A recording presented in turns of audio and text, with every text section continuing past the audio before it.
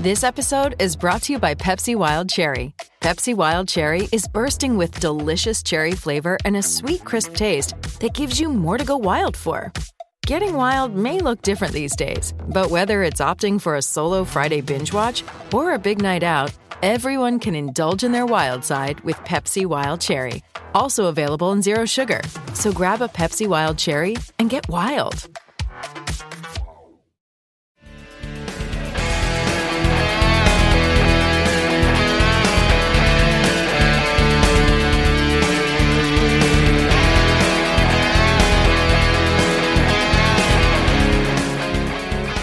And welcome back, everybody. Welcome back to part 2 of this episode of Steelers Friday Night Six Pack. I'm your host, Tony Defio. And if you listened to part 1 on an audio platform, I thank you for downloading part 2. If you stuck with me live, I thank you for that.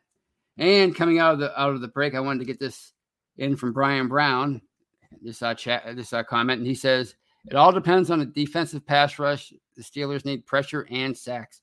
Amen to that. They certainly do, because that's the key. That's been, as I've been saying this all year in written form and on podcasts, the calling card of this team dating back to 2017 has been sacks, getting after the quarterback, rushing the passer, making life miserable. And we haven't seen that since the first half of week 2 when they had all those injuries. Obviously, Watt and Alualu go out, and it greatly reduced their effectiveness, and understandably so. So we need to get those guys playing like they can again. Obviously, Alualu will not be playing, but Watt and Highsmith, and generating a pass rush. And if you can generate a pass rush, well, that can lead to takeaways. It can lead to fumbles. You know how adept TJ Watt is at stripping the quarterback of the ball. He's a modern day James Harrison in that regard. The guy's incredible at it, especially lately, or he was up until his injury. So they need to get back to that again, because the more you make life miserable for the quarterback, the more prone he is going to be to make mistakes. So that's got to come back. That's not, to me, obviously the offense is a big deal for this team. They got to figure something out somehow, some way. But getting that pass rush back again is to me, it's paramount for how the season's going to go. So kudos to Brian Brown. And let's see who else we have in the live chat. Wes Hickok, and he says, and to me, rightfully so, Geno Smith greatly reduces Seattle's offense. Absolutely. I mean, it's totally different universes when you're talking about Russell Wilson and Geno Smith as far as quarterbacks. So that's a break. I mean, you don't like to wish injury on anybody, but let's be real. That's a break for the Steelers. If they can win this game on Sunday and then head into Sunday Night Football with a 2-3 record playing a compromised Seahawks team, well, you saw what they did to the Steelers 2 years ago when Ben went out. It probably enabled them to win that game. So, I guess now this will be Pittsburgh's chance to win, but that's next week. They have to worry about this Sunday because they're not good enough to overlook anybody. And why should they? The Broncos are 3-1. I realize they played a pretty weak schedule, but they're still 3-1. So yeah, again, that's a break for the Steelers. If you're talking about, at least from a competitive standpoint. All right. Mark Tobin's with us. Micah Everett, John C., Steeler Chick 46. All right, people. Thanks for joining me. And let's talk about, I want to get into the because it fascinates me what's going on with the Steelers right now. Because as I said on a hangover on Monday with Brian, Anthony Davis, and Shannon White, it's hard to get excited to watch this team right now. It just is. It's hard to get up for a game. Like, I was up for week 1. I was really into it. But, that offense was so blah in that game. It was kind of alarming to me, even though it was a great defensive effort. And of course they had to block punt for a touchdown. It was alarming to me to see the offense, and I expected struggles, but to see kind of what we saw last year, and it looked even a lot like 2019 as far as the production. So it was hard to get up for the Raiders game. I couldn't get up for the Bengals game, even the Packers game at Lambeau Field, one of my favorite stadiums in the NFL, one of my favorite stadiums in sports, a stadium that I want to visit one day. I love that place. I love the Ice Bowl. I've talked about the Ice Bowl forever. It's my favorite non-Steeler game of all time.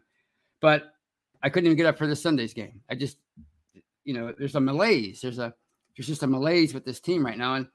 And I'm not sure if it's something you can always detect, if you're not in Pittsburgh. And I know it sounds weird. I hate to play the Pittsburgh card because I'm not sure if it means anything, but I think there's something to be said, in my opinion. There might be something to be said for actually living in the city and just like the vibe that you feel and the buzz. And there really hasn't been a vibe, a positive vibe about this team in the city, or a buzz. You don't hear a lot of people talking about the Steelers. You see it on social media. I mean, you see it on social media all the time. It's year round. What jersey should I buy? What jersey should I wear? People are just in love with the Steelers. If you're in Seattle, or if you're in England, or if you're in Australia, mostly it's every day's a pep rally online. Everybody's up for the team and talking about the team and devouring all the news. But just being in town, and I've lived here my whole life. I've lived in Pittsburgh my whole life. I'd like to travel, but I just don't have the greenbacks for that right now. But one of the advantages of that, I guess, is again the buzz just isn't there for this team right now, and it really kind of hasn't been since I'd say this team's been in a funk. Really, if I had to pick a period where this current funk kind of got started.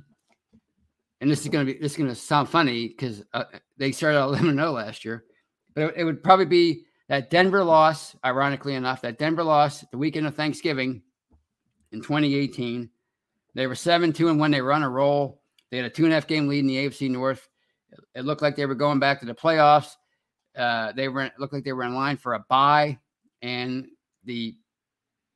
everything just went out, just spiraled out of control, and they collapsed. Everything imploded. Ben with his radio show, Antonio Brown was angry. Bell wasn't even here that year. He was holding out. He was water skiing. He was either 230 pounds or 800 pounds, depending on the pictures you saw. And they missed the playoffs. And then, of course, they had to kind of recover from the fallout with AB, just losing it that offseason and forcing a trade. And they had to try to come together again as an organization, even though they're going to be a less talented organization without Bell and Brown. There's no question about it. And then, of course, Ben gets hurt, misses all of 2019. And that was a fun year, I think. That fighting through that adversity as a organization and a fan base was a lot of fun. But obviously they weren't capable of being a Super Bowl team, that they were even really a serious playoff team. Even if they made it, they probably were going to be one and done. So that was a little off. And even last year, even though they were 11-0, everything just felt off with the pandemic and nobody in the stadium. And of course they collapsed down the stretch again. And now, they're at where they're at right now with a 1-3 record. Yeah, this funk's it started back in 2018, the end of 2018. It really hasn't subsided just yet. We're not on the other side of it just yet. But I think that's common in sports. I think sports is very cyclical, as you know. And when a team gets on a roll and everything is going right, that can last for years, 3, 4, 5 years. And when it goes the other way, it can last 3 or 4 or 5 years. Look at the early 2010s, and I think their funk started, believe it or not, in 2011, when even though they were 12-4, they got swept by the Ravens and had to settle for the number 5 seed, and they didn't really look like they were 12-4, but they didn't really look like a 12-4 team. They turned the ball over 28 times that year. They only took it away 15 times. I think they had 35 sacks. It wasn't the same defense that it was the year before when they went to the Super Bowl. So they just fell off. They felt off. Of course, they lost to Tim Tebow in the first round. And then the next 2 years, they collapsed in 2012 down the stretch, missed the playoffs. 2013, they got off to a 2-6 start, 0-4, and then 2-6. And then they were 5-8 at one point, and they won their last 3, and they almost made the playoffs. But those 3 years, you could just tell this wasn't a good football team. Even the 2011 team, it wasn't a serious contender, even though we probably didn't realize it at the time because they were just coming off that Super Bowl run that they had. The defense was getting old. It was getting slow. They couldn't take the football away anymore. They were in a transition. And at one point between 2012 and 2013, they lost 11 out of 15 games. You just felt that lack of buzz. You felt the funk. You could just feel it. It wasn't a good team. But the good thing about these cycles is they can kind of, just like the bad part, the good part can kind of creep up on you when you don't realize it. And I remember that the 2014 year. You remember 2014? They kind of got off to another shaky start. Even that first game that they won against the Browns, they had a 27-3 lead in the fourth quarter, and the Browns just came back just like that and tied the game. In I think 5 minutes, they scored 3 touchdowns. The defense was useless in that game, and they managed to win that game at the end on a Sean Sweesham field goal. But they were struggling over the first 7-8 games. And I remember going over to my uncle's house with a 6-pack to watch them play the Browns in Cleveland. And the Browns just beat them up that day. They just destroyed them. And my uncle and I were barely even paying attention to the game at the point. We're just drinking, beer, whatever it was, Miller Lite or whatever the heck, Yingling, whatever I had. And we're just talking about the season and how many games they were going to lose and how many we thought they could realistically win. I think we came up with 5 or 6 by the end of the year. And we were planning a trip to Cincinnati later in that year to see them play the Bengals. That was the famous Martavis Bryant game, the 97-yard touchdown game. That game. And we didn't think the game would mean anything by the time we got to go see them in Cincinnati. But not long after that, they found a formula for success. They started depending on Le'Veon Bell. Antonio Brown morphed into one of maybe the best receiver in the NFL. He was already heading that way, and I think he reached that point in 2014, and he stayed there for a while. And, of course, Ben, not long after that, started playing the best football of his life. I mean, this was the back-to-back 6-touchdown season. So, you never know when the fog will be lifted, and that good cycle lasted all the way through again until I think the end of 2018, and then it fell apart. So, hopefully it doesn't seem like it right now. People were predicting some down years for them because Ben will be leaving, but who knows? Maybe they'll pick things up and get back on get those good vibes back again sooner than you think. And they might be who knows? Maybe they're in the beginning stages of that right now. We don't even know it. So that's what I find fascinating about these things is sometimes you don't realize it, how long a general slump really is. Like you just look back, they made the playoffs last year. How could that be a slump? Well, they didn't really, they seemed off. We talked about it last year, how off they seemed. So, and what else we have here? Josh Parker's joining us. I think it's a Steelers Freak. There you go. McEldew. So I hope you guys are enjoying yourselves tonight. I just have one more thing I wanted to touch on before I took some questions and comments. And that's about the previous decade, the 2010s. And the expectations that Steeler fans have. And I don't deprive anybody of high expectations. And believe it or not, it's not unique to Steeler fans. I know we like to say that our standards are higher than other fan bases, but they're really not. Every fan base has high expectations for their team. And they don't care that they just won a Super Bowl or a World Series or NBA or whatever. They don't care that they won it last year or 3 years ago. They're not going to like savor that during a bad season. They want to win now all the time. Every fan base wants to win now. They always expect to win. They always demand to win. So I'm not denying that. But what I am what I do have an issue with is this revisionist history, or how people they want to label things a certain way. And to me, it's just not true. Like, you hear people talk about the 2010s, that decade, the decade after that Super Bowl run of the 2000s that they had. And they say stuff like, well, they wasted all that talent. They wasted so much talent. They underachieved. And it's a shame that they wasted Ben's good year. And what do you mean by waste? Do you mean winning Super Bowls? Because, it's really not, as you probably know, it's really not that easy. You can't just you can't just go out and say, I want to win a Super Bowl and win it. So I don't know why when people say waste, and when it comes to, like, quote unquote, all that talent, it was really only on one side of the ball, and that was on offense. They had one heck of an offense. We all know that. But the defense was suspect, and it remained suspect all the way up until 2019. Even in 2017 and in 2016, when they made the playoffs and won the division, they made it to the AFC title game in 2016. That was a suspect defense. So they never had a complete team in the 2010s. In the 2000s, they had a complete team. And what they were in the 2000s, from 2004 through 2010, with the exception of obviously 2006 and 2009, they were down years, but they were always legit Super Bowl contenders. They were always up there with the Patriots.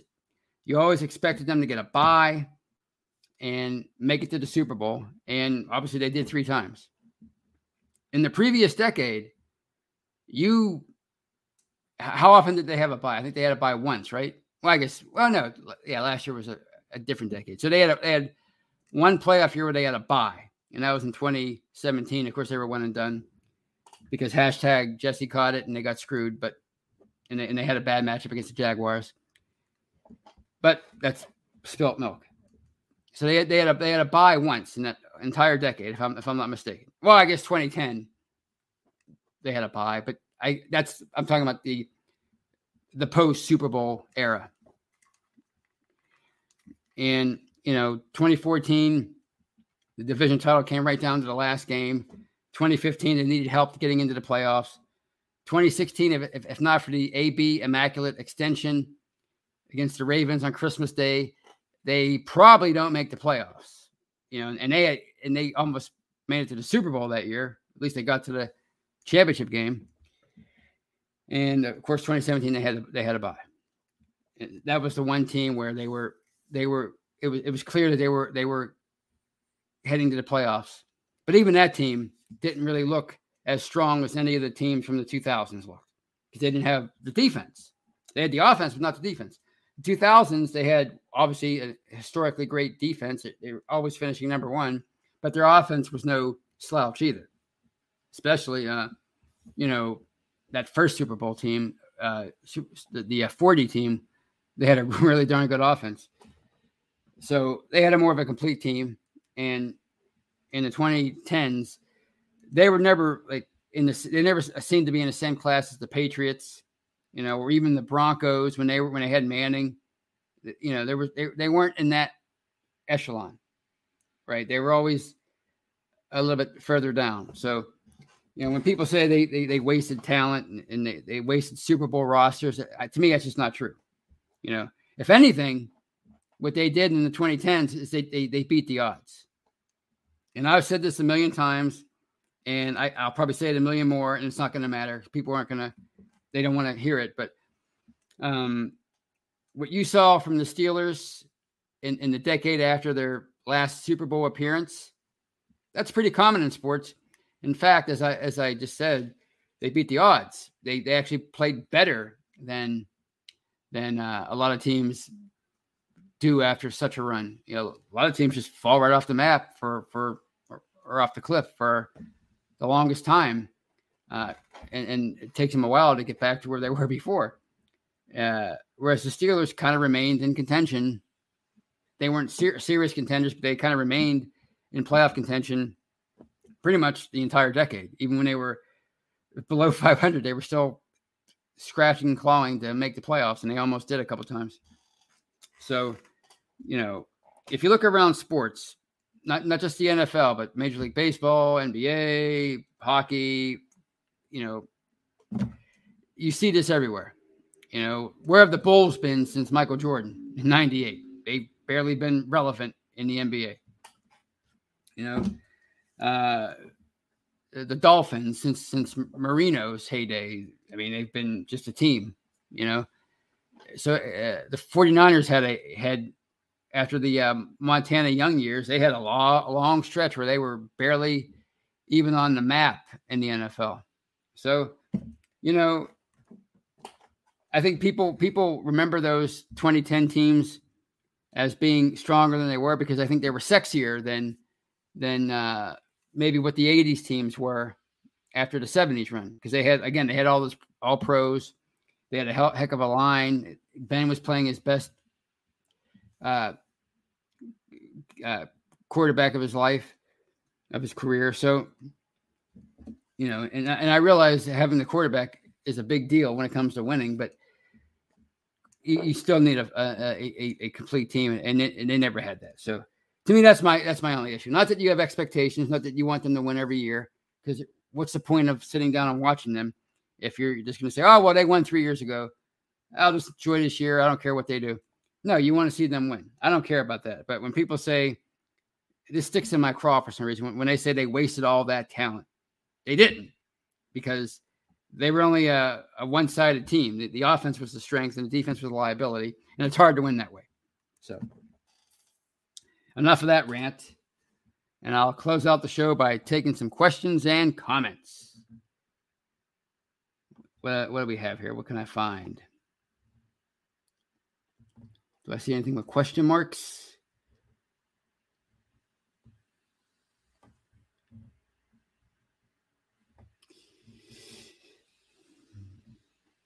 All right. Excuse me, I'm scrolling. Let's see what Mark Tobin has to say. And Mark Tobin says, yeah, we were pulling the cat out of the bag last minute multiple times that year. I assume you mean the 2017 year, and you're exactly right. I think the MVP of that year was Chris Boswell. And he was probably the GOAT of 2018 because he missed a lot of important kicks that year, and they were basically losing the close games in 2018 that they were winning in 2017, and that's one of the reasons why they missed the playoffs. So, yeah, they were pulling a lot of rabbits out of their hats or whatever you said.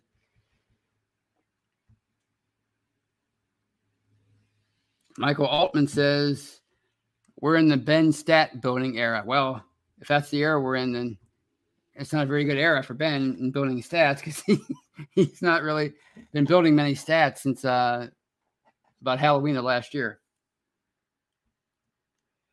Brian Brown says the Steelers have started slow before. Don't you think Ben will come out of this? He's had slumps before and bounced back and took the Steelers to the playoffs.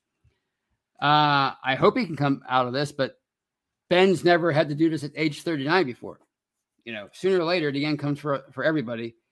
Even Tom Brady, when he's 60, the end will come for him, and he'll lose his abilities, his physical attributes for playing quarterback in the NFL. So, I mean, he's done it before, but eventually there's going to get a point to where he can't repeat that. And he might be there right now. We don't know. Hopefully he does come out of it. As we talked about, Ben does seem to have the arm strength.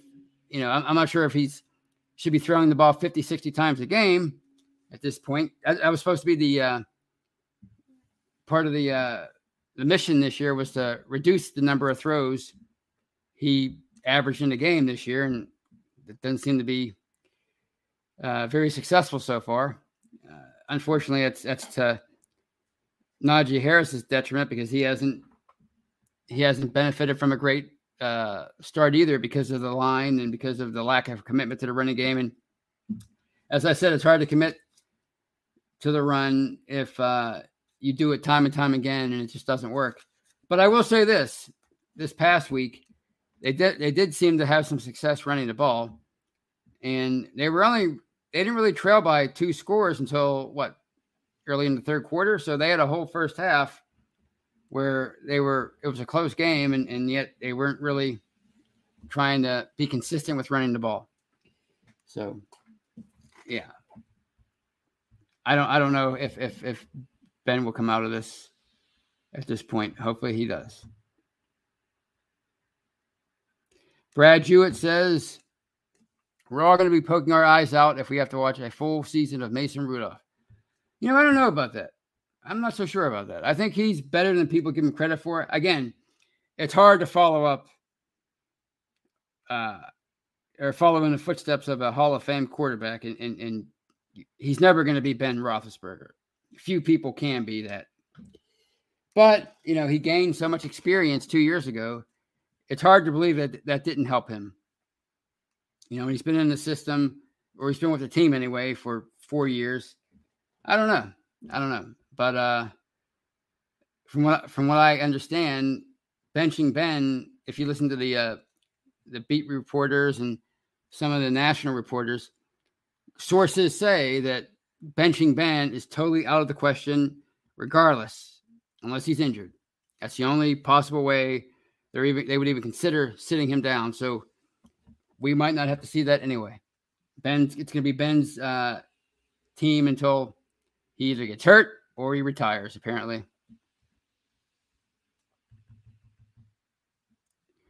Steelers Pittsburgh says Mason is the GOAT. Wouldn't it be something if it was Dwayne Haskins that's the GOAT? I mean, that guy, to me, he's intriguing. He just is. He's a first-round pick as recently as 2 years ago, and, the talent is quite evident, and he seems to be the most equipped of the three for running Matt Canada's offense, the kind of offense he wants to run. I mean, he's not a super great athlete, but he's, more mobile than Ben right now, which isn't saying much. But he definitely seems like his style of offense would be closer to what Matt Canada wants to run than what Big Ben likes to run. He's never going to look comfortable in this kind of offense. So maybe it was as they say, a bad marriage, Canada and Ben. And Steelers Pittsburgh says, do you still have hope in the team, Tony? Or he asks. I still have hope. I always have hope. I mean, when I sit down and watch every Sunday or Saturday, or not Saturday, every Sunday or Thursday or Monday, I always have hope. I mean, that narrative can change. That's what's so great about sports. It can change from week to week. What I've been feeling the last few weeks is hopeless. They don't have it. Like my grandfather used to say, they just don't have it. But that could all change. You get a couple of good wins together. You string a couple of good wins together. Maybe you upset the Browns after the bye. Wow. Then we're talking about a whole different thing, a whole different feel, a whole different vibe. Then you might start feeling that buzz around town. And certainly you're going to be feeling it in Steeler Nation, all around the world. So, I always have hope. I mean, that's the great thing about sports is it's the great unknown. It's the one reality. It's the only reality TV that's to me legit, because you really don't know what's going to happen, and things can change. A year ago at this time, we were talking about Ben being an MVP. Could the Steelers go undefeated? Go to the Super Bowl? I thought they were going to, before their slide started, at least offensive slide, not their winning slide, but their offensive slide started. I thought, man, this team could go to Super Bowl. That's how well they're playing on offense. And now look at me. I'm talking about, wow, wouldn't it be nice to see Dwayne Haskins in there or Mason Rudolph even?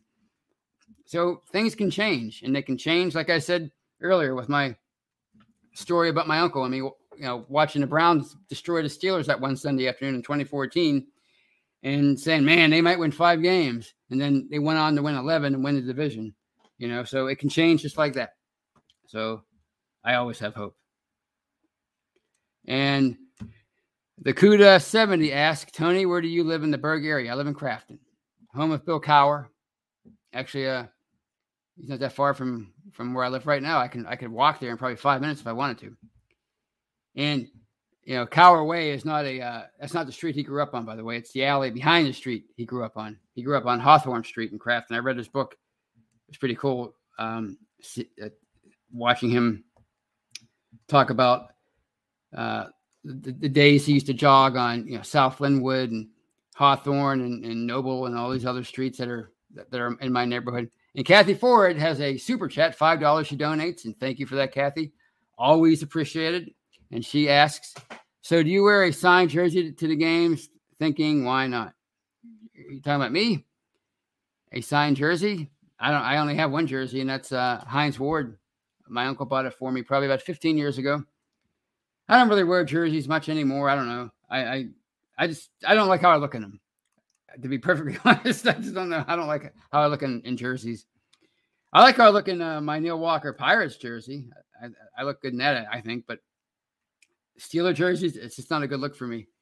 And you gotta look good in order to feel good, right? So yeah, no, I don't have any signed jerseys. But I see. I see what you're asking. I'm sorry. I was making it about me. You're asking, should you wear a signed jersey to games? And you're thinking, why not? Excuse me out there. That was a faux pas. It all depends on what plans you have for that jersey in the future. If you wear a signed jersey and it's of this era's version of Mean Joe Green, for example, well, 40 years from now, it might look too worn for anybody to want to, pay you for it or buy it, it's part of their memorabilia collection. But if you don't care about that, then yeah, go ahead. I don't see a problem with that. I mean, it's just somebody's signature and it's not their actual jersey. So yeah, I'd say wear a signed jersey. Why not?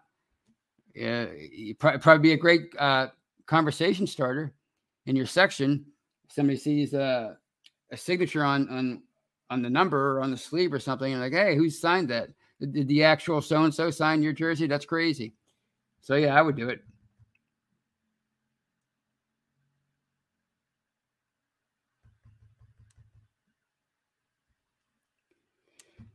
And Brian Brown says, Tony must look like a kicker. Well, I don't look big, that's for sure. George Teston says, I can sign it for you, Tony. Hey, I'd be honored. I always pictured me signing somebody's autograph or giving somebody my autograph. But no, I'll take yours.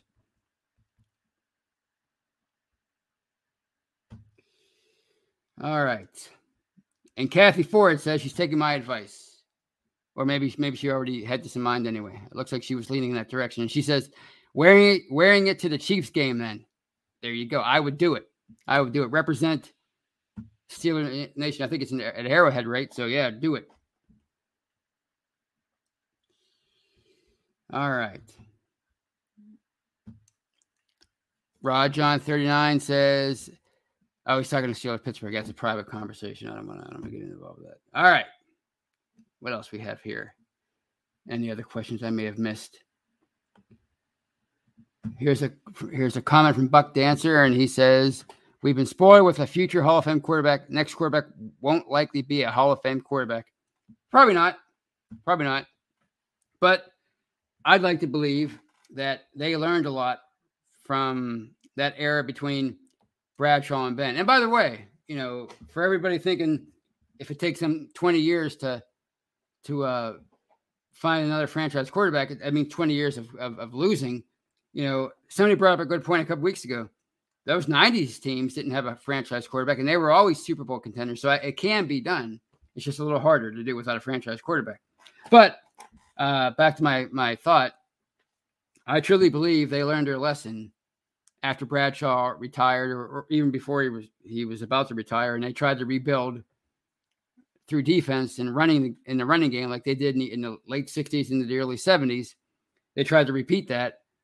And when they had a chance to draft Dan Marino, for example, I think Chuck Noll actually said that. We built this thing through defense the first time, and we're going to do it again with Gabe Rivera. And he tried repeatedly to rebuild that steel curtain in the 80s and with first-round picks, and it just it was unsuccessful time and time again. I don't think any of those guys, whether you're talking about certainly not Darrell Sims, or obviously Gabe Rivera had the unfortunate injury, DUI accident. Keith Gary was a pretty good player, but he didn't live up to his number one billing. Aaron Jones was an absolute bust. Huey Richardson was cut 1 year after he was drafted in the first round. So anyway, I think they're going to be more proactive this time around after Ben does retire, and they're not going to just continue to go with mediocre quarterbacks like they did before, or they're going to try to find that guy again, whether it's a veteran or it's a first round pick or whatever, a high draft pick. They're going to do their best to try to get a good quarterback in here again, a top-notch quarterback. So you don't have to be a future Hall of Famer to win, although that certainly helps. But yeah, so I don't think they're gonna. We have been spoiled by Ben's success over the last 18 years, mostly 18 years, and it's probably going to be rather lean in that position after he retires. But I don't think it's going to be 20 years this time. And on that note, I think I'm gonna say good night. I hope for a Steeler win this Sunday. I hope if you're going to the game, I hope you enjoy yourself. I hope you see a win. And if you're watching, if you get to watch it, I hope you get to see a win from wherever you're at. So I talk to you on Monday with Brian and Shannon. Have a great weekend and go Steelers. Good night, everybody. Oh, how it rips me, but love makes me live for tomorrow.